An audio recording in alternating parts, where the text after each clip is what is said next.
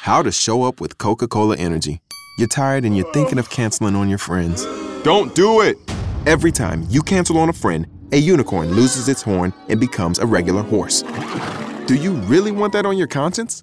Instead, grab an ice-cold can of Coca-Cola Energy with delicious Coke taste and reinvigorating energy. Keep the unicorns alive! Show up every day with Coca-Cola Energy. Energy you want, taste you love.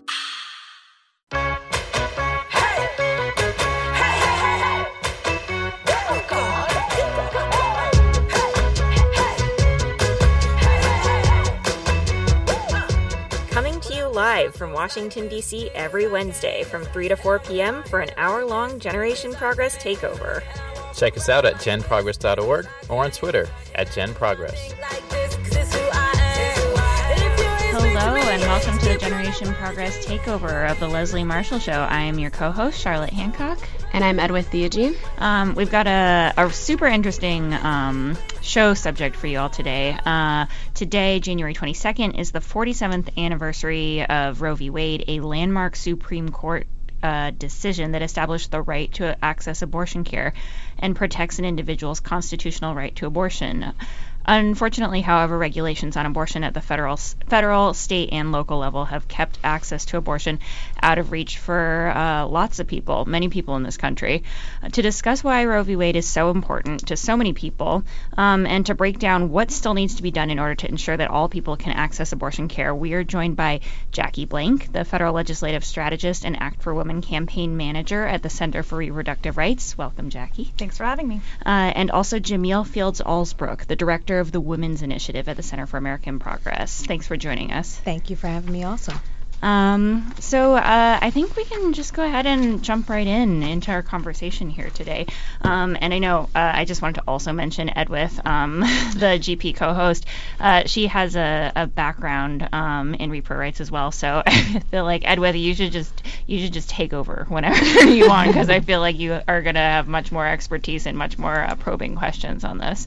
But I think just to kick it off, Jackie, can you tell us a little bit more about your role at the Center for Reproductive Rights and how you came to this work? Sure. So the Center for Reproductive Rights is a global legal nonprofit that fights on behalf of people who need to have greater access to reproductive health.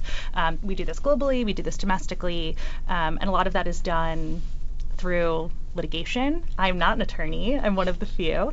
But in addition to doing the litigation work, we also work proactively on legislation. This is an incredibly important aspect of the work to make sure that not only are we sort of being defensive against bad legislation, but also that we're pushing the ball forward. And so at the Center for Reproductive Rights, I run something called the Act for Women campaign, which is a campaign of over 100 groups across the country who are supportive of the Women's Health Protection Act. And this is a bill that would give abortion providers statutory rights to provide abortion care free from medically unnecessary restrictions. And we're really excited about it. Fabulous, super important work. And so can you dig in a little bit more on the Act for Women campaign?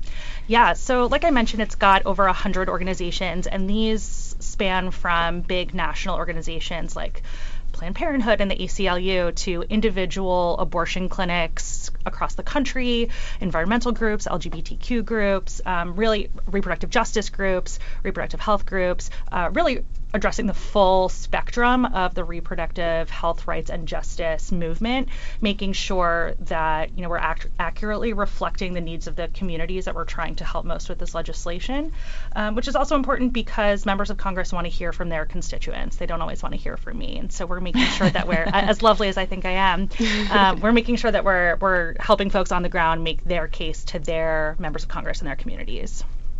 And can you tell us a little bit more about the Women's Health Protection Act and why this is such a important bill? Yeah. So the Women's Health Protection Act, which actually has 215 co-sponsors in the House, which is so exciting.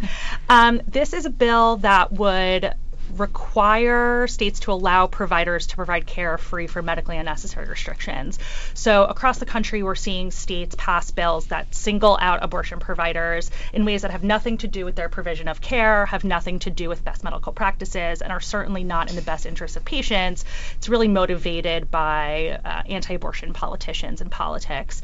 And so what this bill basically says is you have to treat providers of abortion care the same way that you treat providers of any other type of health care. So anything you wouldn't regulate for gastroenterologists or dental practices, you wouldn't also be able to regulate for abortion providers. And so what that means is the laws like admitting privileges laws or gestational bans saying you can't have an abortion after 6 weeks, 8 weeks, 15 weeks, those would not be able to be enforced or enacted under the Women's Health Protection Act. Yeah, nobody is like, so we really want you to think about whether or not you want that tooth extracted. We should, we need you to go home and sit on that, think about whether or not you're making the moral choice. Yeah, take 72 hours, think about it. Yeah, absolutely. Yeah.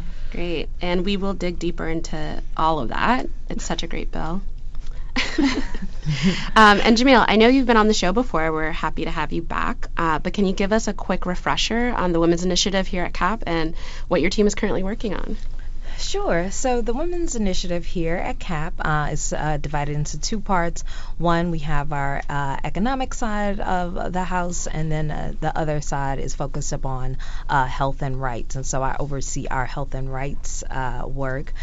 So the econ side of the team is working on things like paid leave, also making the economic case around a lot of issues and how they impact and disproportionately affect women, because as we all unfortunately know, women earn less than men. And on the women's health and rights side, that work I also think about it is divided up in two parts, partly focused upon access to sexual and reproductive health care, including access to abortion, access to birth control, infertility treatment. But we also do a lot of work making sure that women's particular needs are integrated into the broader healthcare system. So we recently put out an analysis around how the ACA healthcare repeal bill will impact women. Or we do a lot of work around maternal health and how we can improve both the delivery system, coverage, data, research, etc., to resolve the maternal health crisis in this country. And we even do work around how reproductive justice and climate justice are intersectional.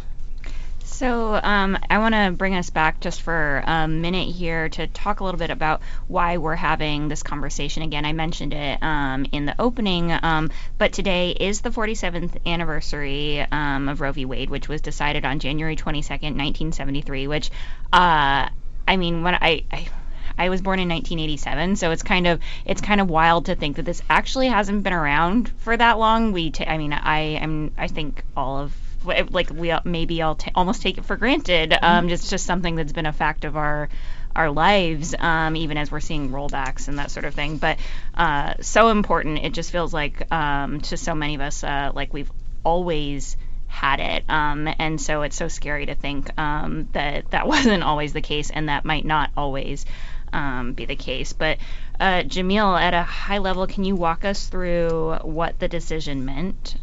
Sure. So, and the short way of putting it is that, Roe v. Wade established the constitutional right to an abortion. That's sort of the legal, I am a lawyer, so I won't go into all of the details about it, but sort of the legal right, but just more as a practical matter, like you mentioned, many of us who are in this room who might be 80s babies, our parents definitely can remember, and probably adults, at the time this right was established, and what it practically meant for a lot of women, it was the economic, financial security, as well as ability to control their own bodies and make their own healthcare decisions. Answer had put out a landmark study, the Turnaway study, a few years back, and where they talked about women who are denied an abortion are more likely to continue living in poverty, more likely to stay in abusive relationships, greater likelihood of mental health issues. And here at CAP, we also put out an analysis where we looked at some of those troublesome state restrictions that Jackie mentioned, where it showed that in states where women are living that have these quote unquote trap laws, women are less able to move between jobs, less able to transition out of a job that might be paying them less than they feel they deserved, or and less at a job that might keep them impoverished, and also so for all those helpful benefits, it's not unsurprising that Roe v. Wade is extremely popular and has remained extremely popular among the public. Nearly 80% of Americans report supporting Roe v. Wade, and it's because of all of that security and health, and that it afforded many women and people who don't identify as women that are seeking abortions. Jackie, you have anything that sort of sparked for you, or anything you want to add on that? I think it really goes back to what you were saying about how important Roe v. Wade is and sort of the general lexicon about people's ability to access abortion care, and we're so used to having it that I think not a lot of thought has gone in the general public has gone into what could happen if it was gone, and I think that's something that maybe the other side is counting on, and so we're really trying to push the ball forward to make sure folks know what their rights are, how best to protect them, and sort of what they can do as the next step. Fabulous. Well, you're listening to the Generation Progress takeover of the Leslie Marshall Show. Today, January 22nd, it's the 47th anniversary of Roe v. Wade. So we've got our guests here joining us in studio, Jackie Blank, as well as Jamil Fields Alsbrook, and we will be right back with you after this commercial break. Follow Leslie on Twitter. Just go to www.twitter.com/Leslie Marshall, and we'll be sure to share your tweets. Welcome back to the Leslie Marshall Takeover by Generation Progress. My name is Edwith Theogene. I'm one of your co-hosts. And I'm Charlotte Hancock. Today, January 22nd, is the 47th anniversary of Roe v. Wade, a landmark Supreme Court decision that established the right to abortion. We are joined by Jackie Blank, the federal legislative strategist and Act for Women campaign manager at the Center for Reproductive Rights. Hi, everybody. And Jamil Fields Alsbrook, the director of the Women's Initiative at the Center for American Progress. Hello. Thanks for having me again. No problem. So we just ended our first segment talking about Roe v. Wade, so let's dive deeper into that. Jamil, where do you think Roe v. Wade has fallen short? Yeah, so while Roe is something that we celebrate and look at least once a year, it's definitely worth mentioning that it is not a right that has been realized perhaps ever for certain communities, people with low incomes, communities of color, young people living in certain areas like the South. And that is not by mistake, right after, probably even before the Roe decision, we had those who are anti-choice organizing about how to, if they can't stop the right to an abortion, how to undermine it or make it so meaningless that people won't actually be able to access abortion. So you saw things like even a couple years after Roe, the Roe decision, we saw the Hyde Amendment, which prohibits certain federal funding from going to pay for abortion coverage. And so you have people who are in the Medicaid program that provides coverage to low-income people, or people in the Peace Corps, people in federal prisons, Native American women who are unable to use coverage to access abortion. So for many people, that means they won't be able to get it. And so having this theoretical right ultimately ends up meaning nothing. And we see that, like I said, that happened in 1976, and it gets put in an annual bill every year. But we also have seen other sort of other attacks that have gone, some under the radar, such as even just a couple weeks ago, the Trump administration finalized a rule attacking private insurance coverage of abortion, requiring these additional burdensome restrictions that insurers have to send two bills, one for abortion, if abortion is included in your plan, another if abortion is not. And the idea is just to get people private insurance to just drop abortion, just financially won't make sense and not feasible for an insurance company to keep covering it. And then we also have seen attacks that Jackie mentioned around all of these various ways that states have sought to limit or undermine abortion access by targeting providers and health centers.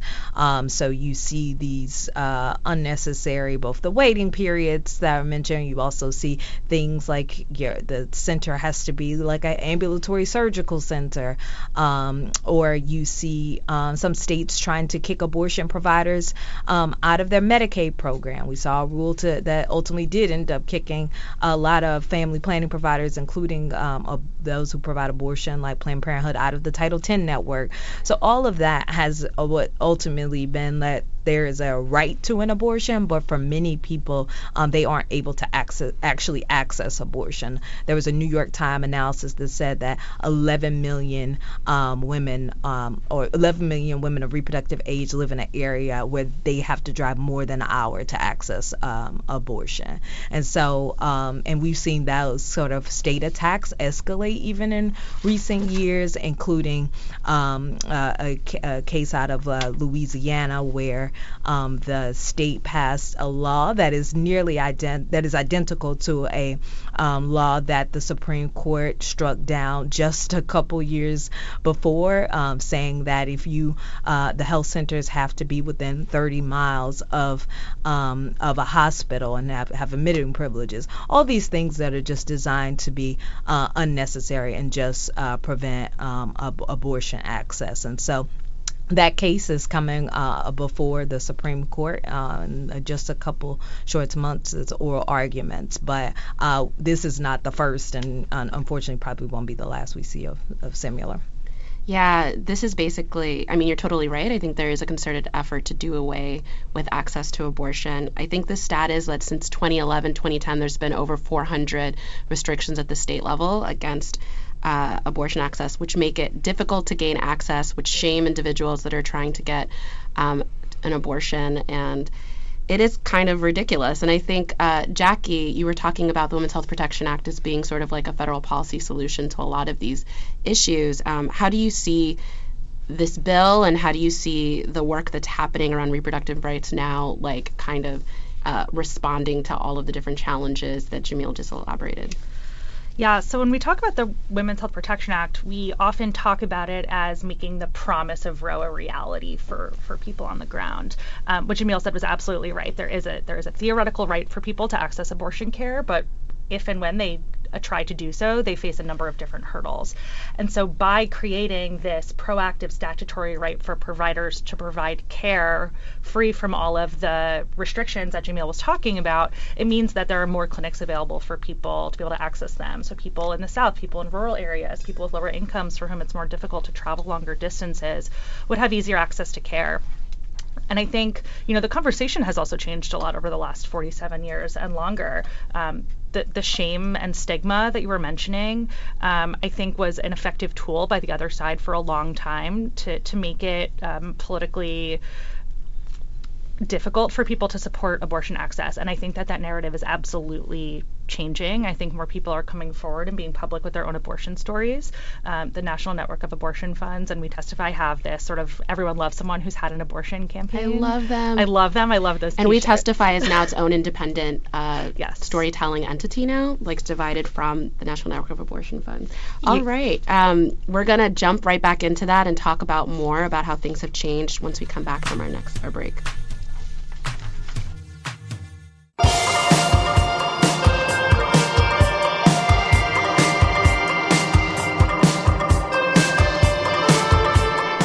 To the Generation Progress takeover of the Leslie Marshall Show. I'm Edwith, your co-host. And I'm Charlotte Hancock. Again, today is the 47th anniversary of Roe v. Wade. We're joined by Jamil Fields-Alsbrook, the director of the Women's Initiative at the Center for American Progress, and Jackie Blank, the federal legislative strategist and Act for Women campaign manager at the Center for. Before we jumped off to commercial, Jackie, you were just telling us about can you tell us a little bit more about the stigma and the shame that you were sharing with us earlier that happens when people, that is connected to all of the different attacks around abortion care access? Yeah, I mean, one of the ways that anti-abortion politicians have been so successful at getting regulations passed is by treating abortion as other. They insist that it's not health care. They insist that there aren't circumstances under which anyone should ever need or want to access abortion care. And when that's true, people feel like they can pull it apart from the way that the rest of healthcare is treated, which is to say that they could pass these restrictions that have nothing to do with positive health outcomes that single out abortion providers. And it also emboldens people to do the types of things like rally outside of clinics and protest people who are trying to go access healthcare, right? At the end of the day, people are just trying to get healthcare. No one should ever have to feel shame for doing so. We would never shame someone for going to get a colonoscopy and taking care of their health. And certainly we should never do the same for someone who's trying to access abortion care. And so I think, the ability of the community to sort of rally in the last couple of years and make it clear everyone loves someone who's had an abortion, this is nothing to be ashamed of, has meant that a lot of people are able to come out of the woodwork to their own families and their own networks. And when you do realize that friends close to you have access to abortion care, it's not something scary or other, it's just part of healthcare. Yeah. It's great for us to kind of reframe our thinking and think about that, because you're so right that they do divide and take away reproductive health and abortion care access and make it siloed, and not think about it in the full spectrum of like healthcare, which is what it is. And can I just add one thing? I should also mention that, since I was talking about all the bad things that have happened in recent times, I should mention on the positive that 2019 we saw a year of more proactive measures introduced at the state level, some of which was to recognize that, abortion is health care, to enshrine the right to an abortion into law, to prohibit discrimination against abortion providers. And so we saw more of that happening in 2019 at the state level than any year previous. So that's the good news. That is good. I think there was it Oregon was the state law? I don't know about Oregon. I know New York has one, Illinois, Maine, and Nevada.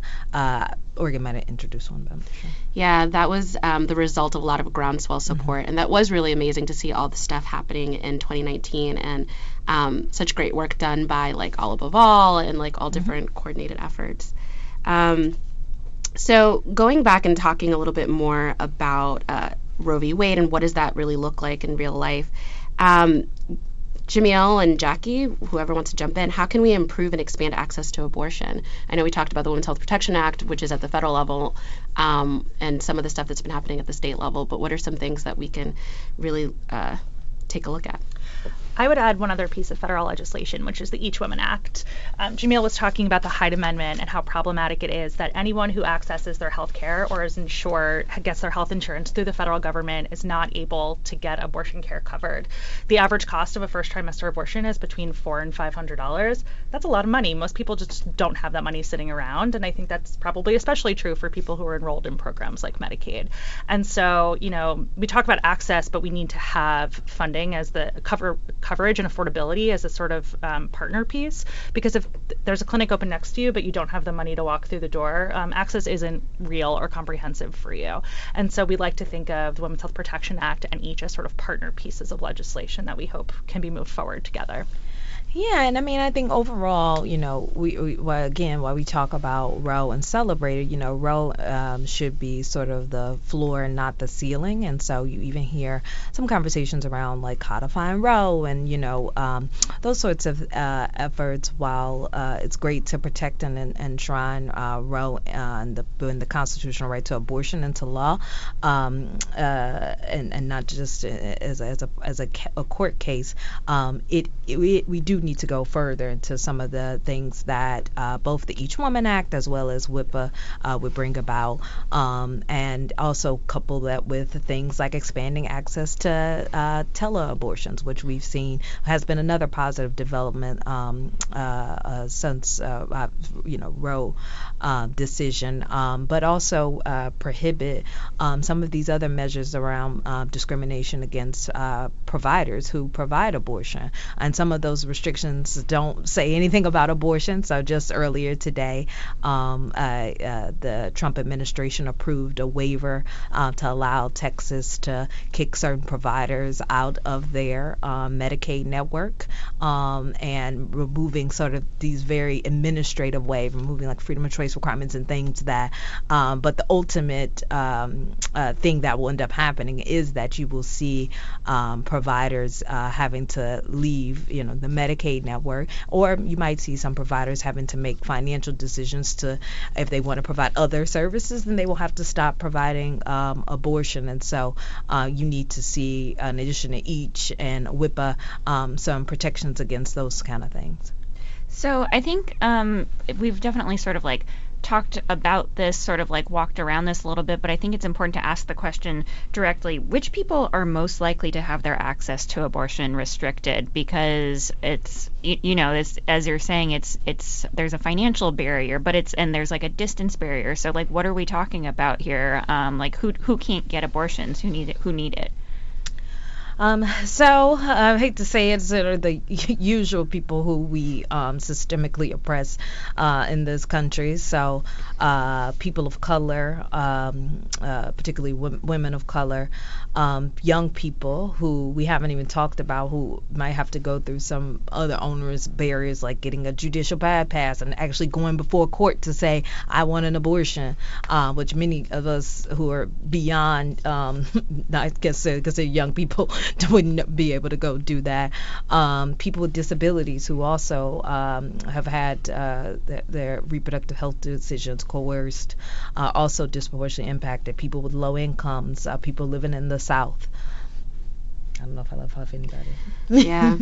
And even going back to the judicial bypass aspect, I just can't imagine like a very personal decision like that you now have to go through a whole legal process, file paperwork, plea in front of a judge to allow you to do the thing that like is so personal to you. Yeah, and explain yourself, Right. So it's just ridiculous. We would never sort of put those. We've come to accept these sorts of restrictions against certain populations and certain group of people, but we would never accept those things. So, for instance, like you were talking about, with somebody going to get a tooth extraction, imagine an older wealthy white man having to go explain why he needed Viagra or some other health service. Yeah. Do you have anything to add around that about who's most impacted, Jackie? No, I think Jamila is exactly right. And it's, again, this is not an accident. These are all restrictions that have been imposed intentionally. When Henry Hyde proposed the Hyde Amendment, he said he wanted to prevent all abortion, but the only mechanism he had at the time was to use the Medicaid bill. So he was intentionally blocking low-income folks from accessing abortion care. And I think that, his successors have followed the same model. Yeah. And it's also people who get their insurance through like the government, right? Mm-hmm. So it extends past that. Yeah, and like I said, people in the Peace Corps, people, Native Americans getting access to the Indian Health Service, a range of groups of folks. It's, technically we always talk about it with Medicaid, but it's just put on this health spending bill. So anything that gets funded through that program gets attached. Even things like I mentioned, sort of the restrictions, sort of efforts to undermine Title X earlier. Well, Title X you can't use those funds for abortion anyway, but Yeah, and I would add that there are some unique and even more onerous restrictions on folks who are currently serving in the military, who are veterans, or who are dependents of those people.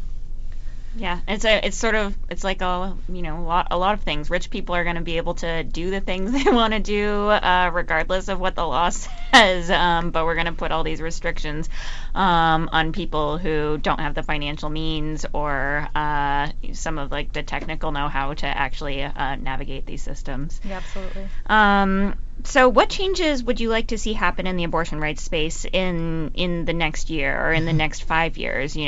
We've got a system that sounds like it needs improvement despite a Supreme Court case ruling that talks about the rights that we have. So I think this will be of no surprise to anyone in the room that my hope is that we'll be able to pass the Women's Health Protection Act. Certainly, there are some structural barriers at the moment. We do not have a pro-choice majority in the Senate, and we do not have a friendly administration in the White House. So I think that We might don't? be... We don't. So I think getting the bill enacted might be more of a 5-year plan than a 1-year plan, but certainly on all of our to-do lists.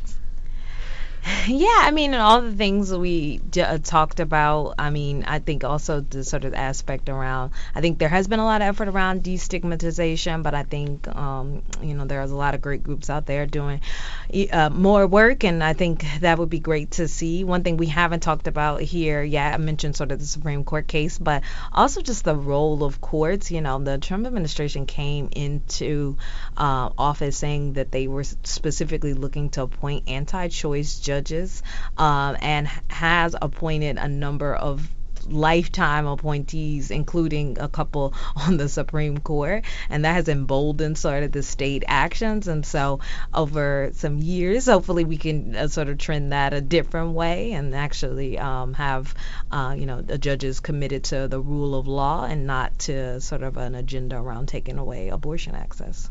I like how you mentioned agenda, because it's the courts, it's Congress, it's administration, it's at the state level, it's at the local level. There's like all of these different digs.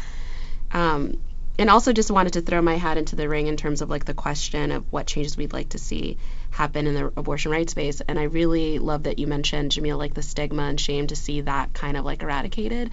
As all of us have mentioned, there's been really great efforts to try to take that away. But I do think too that to be able to have a legal system and to have a government that can actually like mirror the people, like we also have to change the culture around us as well. So seeing some changes there would be great. Yeah. Well, you've been listening to the Generation Progress takeover of the Leslie Marshall Show. Today, January 22nd, 47th anniversary of Roe v. Wade. So we're talking all things Roe v. Wade, and we will be right back with more after this commercial break. If you miss Leslie on TV this week, catch up at lesliemarshallshow.com. Welcome back to the Generation Progress takeover of the Leslie Marshall Show. I'm your co-host, Charlotte Hancock. And your other co-host, Edwith Theogene. And today we are talking about the 47th anniversary of Roe v. Wade. We have here in studio with us Jackie Blank from the Center of Reproductive Rights and Jamil Fields-Alsbrook from the Women's Initiative at the Center for American Progress. Thanks again so much for joining us here in the studio. So we've talked a lot about what Roe v. Wade has done for Americans, what it's supposed to do for Americans, what we should be doing to increase access, and also some specific legislation that sort of like builds on and codifies some of the rights that we're supposed to have with this Supreme Court case. So how can people get involved in this issue? What should they be calling their reps in Congress and asking for? Where are we at to keep pushing this fight forward? So I think there's a lot that people can do. Specifically on the Women's Health Protection Act front, I would encourage everyone to call their members of Congress and urge them to either co-sponsor the bill if they're not already, call for a hearing, call for a vote, and the same would go for the Each Woman Act. I think it's so important that we can demonstrate how popular these bills are and continue to build momentum on them, and for people in Congress to understand that it's not just, some lobby of this group of people in this room here in D.C., but it's really their constituents who feel so strongly about these issues. Can you name those pieces of legislation again? Yeah, the Women's Health Protection Act and the Each Woman Act. Okay, thanks. Yeah, I mean, definitely those two. And the only other thing I would add is to, I know it can be boring to have people paying attention to what's happening in the courts. Like I mentioned, the Supreme Court case coming up, June Medical VG, but also all of the sort of anti-choice judges that end up having to be confirmed in front of your members of Congress is important. The reason we've seen an escalation in attacks over the last couple years is because some states are blatantly trying to pass unconstitutional laws or have passed unconstitutional constitutional laws because they think they can get them before the Supreme Court and challenge Roe. And so, both at the state and at the federal level, pay attention to sort of your court nominees that get flagged and their record, and also pay attention to some of these sort of perhaps sometimes under the radar laws, or laws that you just think, oh well, that's clearly not gonna hold up. We're in a time where we don't know if it will hold up. Yeah, I think that so crucial, Jamil. I mean, I know we've talked a little bit about the role of the courts, and I think people sort of think of the Supreme Court as being the sort of like the only thing we really have to think about, but it's just not true. I mean, as you've been talking about some of these federal judge appointments, and even judges around the country, some of these appointments are lifetime appointments. Yeah, I mean the federal judge appointments are lifetime appointments, and so that means long after this administration is gone, we'll feel those effects. And so, it might seem like who cares about what's going on in the courts, but these sort of, all we've been saying, these rights mean nothing if they aren't able to be actualized and aren't enforced. And if you have appointees with an agenda as opposed to appointees actually upholding the law. Exactly. Yeah, the integrity of our courts is at stake. Yeah. So I think I want to make sure that folks know where they can find more information about the work that each of you do. Jamil, where can folks find more work about you, about the work that you do online and the work that your organization does? Sure. So I'm here at CAP, and AmericanProgress.org. You can also follow me on social. On Twitter, it's at Miss Jamil, and Instagram, I think it's just Jamil AFA. Fabulous. And how about Jackie? Where can folks find work that you're doing? Yeah, so all of the information about the Women's Health Protection Act can be found on our website, which is actforwomen.org. We put all of the relevant materials up there. If folks want to see our talking points or have some information to share with their members of Congress when they're absolutely going to go call them right after they listen to this radio show. And for any more information about the work that the Center for Reproductive Rights is doing, they can head to our website. Fabulous. Well, we have just a couple of minutes left in the show. So I guess for I think one of our final questions here, I'm interested. What would you say is the biggest misconception surrounding Roe v. Wade? I would just say it's some of the things we've been talking about, in that I think people think that as long as Roe is remaining and in place, that that everyone is able to access an abortion if they choose to, or when they choose to, and that's just not true. The other thing I would say that is a misconception is the notion, back to how we started the show, that during many of our lifetimes, we've never known a world without Roe. And so there is a tendency to think that we will never know a world that it doesn't exist, and that there won't be a constitutional right to an abortion, and just thinking like, oh, we're safe, and sort of it's hyperbole to think that Roe would be overturned. But that's actually could happen, and there are a number of states, and CRR put out a great report about like if there was no Roe, what if Roe fell? Yeah, what if Roe fell? What would happen to the right to an abortion? A number of states have laws in place that would say there is no right if there was a decision to overturn Roe. I couldn't agree more, and I think when we think about 47 years, it's easy to sort of fall into complacency. Like, abortion is set, the rest of the world is on fire, we need to care about everything. How do we have the emotional bandwidth? And I would urge folks to continue to pay attention to this space and stay involved, because there's always going to be more work to do. Yeah, absolutely. Very important. Well, that's all the time that we have for today. Thanks again to our guests, Jamil Fields Alsbrook and Jackie Blank, our producer, Steve Trippi, and to all of our listeners.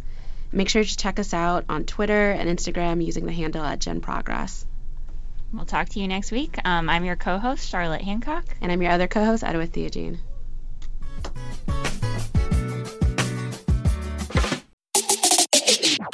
How to show up with Coca-Cola Energy. You're tired and you're thinking of canceling on your friends. Don't do it! Every time you cancel on a friend, a unicorn loses its horn and becomes a regular horse. Do you really want that on your conscience? Instead, grab an ice-cold can of Coca-Cola Energy with delicious Coke taste and reinvigorating energy. Keep the unicorns alive! Show up every day with Coca-Cola Energy. Energy you want, taste you love.